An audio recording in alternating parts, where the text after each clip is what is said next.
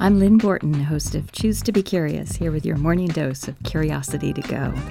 Richard Feynman, the remarkable genius, really, physicist, teacher, and raconteur, said, "Study hard what interests you the most in the most undisciplined, irreverent, and original manner possible." This week's show is pretty much in that spirit. It was kind of a wild card. I went looking for someone to talk about the language we use to express curiosity, wonder, awe, interest, whatever else. But Tanya Howe, professor of language and literature at Marymount University, took me way beyond what I expected. One of the things about curiosity is that the dominant sort of meaning has to do with this sort of inquisitive quality, and it typically has, at least historically speaking, right, a kind of condemnatory sort of. Right, it's got an edge to it. Yeah, exactly, right? Yeah, it's sort of trying to learn what somebody has no right to know.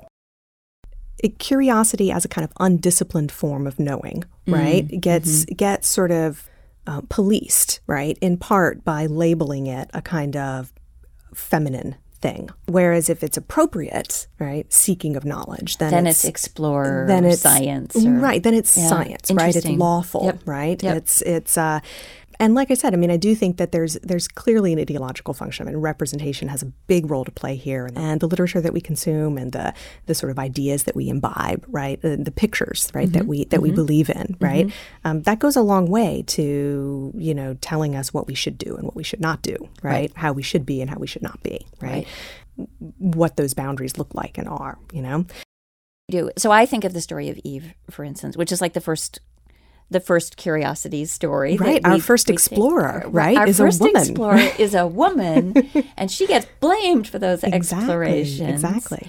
But it all turns out in the end, right?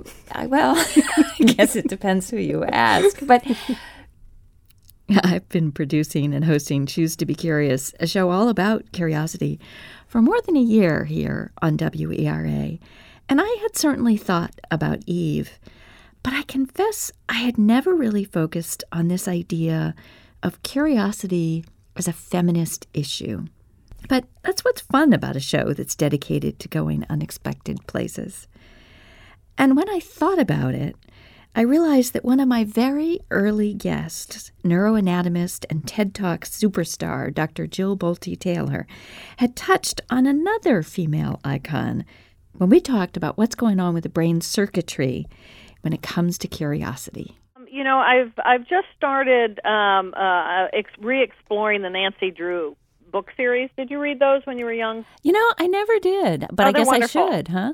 They're wonderful, and I'm looking at it from a variety. I found, you know, I'm cleaning out my mother's house, and I found a couple of these books, and I thought, yeah, I'm going to read one.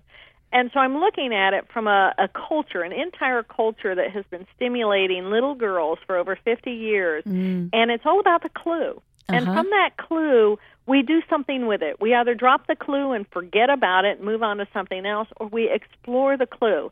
And it is that willingness to be curious about how does this clue relate to the next piece of learning. And I think that curiosity, a life without curiosity is going to be a life of only familiar. And in familiar, there's just not that impetus, that stimulant that says, I gotta, you know. And I think living life as I mean, look at you, you gotta study, you gotta do what you're doing now, you know. And it keeps life interesting. It helps add meaning, and it's a marvelous part of who we are. Curiosity is that impetus to say, I'm willing to look at new information in a new way, as opposed to the same old structure of what I define as right and wrong and good and bad. But it has to come, in my opinion, the circuitry stems from the right brain, and then it infuses throughout our entire being. But when you consider how vast our entire being is, our entire being includes the part of me when I'm laying in bed getting ready to go to sleep, or while I'm feeding my dog. You know, what am I doing? What part of my mind is being stimulated?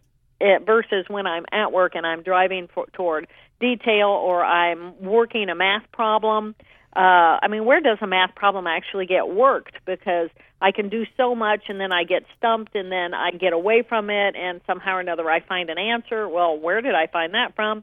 And then I go back into that circuitry and plug that in, but then I'm stumped again, and so I have to get away from it again in order to get my new possibilities. Uh-huh. But so it is this all infused. I mean, you picked a big subject for your, well, your program, you know. I don't think your audience is ever going to get bored because everybody's going to have something to say about curiosity. Well, I'm glad to hear you say that. Yeah.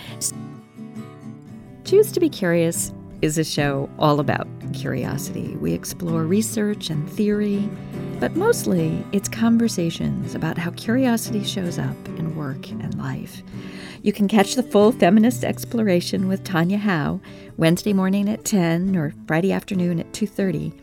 And you can listen to Jill and any of my other previous interviews online, on demand, at wera.fm or on my website, choosetobecurious.com. Special thanks once again to Sean Ballack for his original music. More of that on my website, too. And check out the curiosity links and resources on my Facebook page, Choose to Be Curious, and follow me on Twitter at choose2Curious.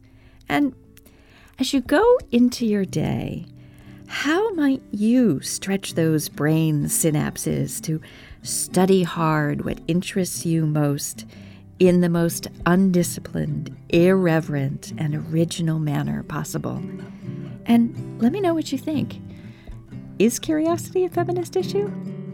Go ahead. Choose to be curious. Something like that, kind of.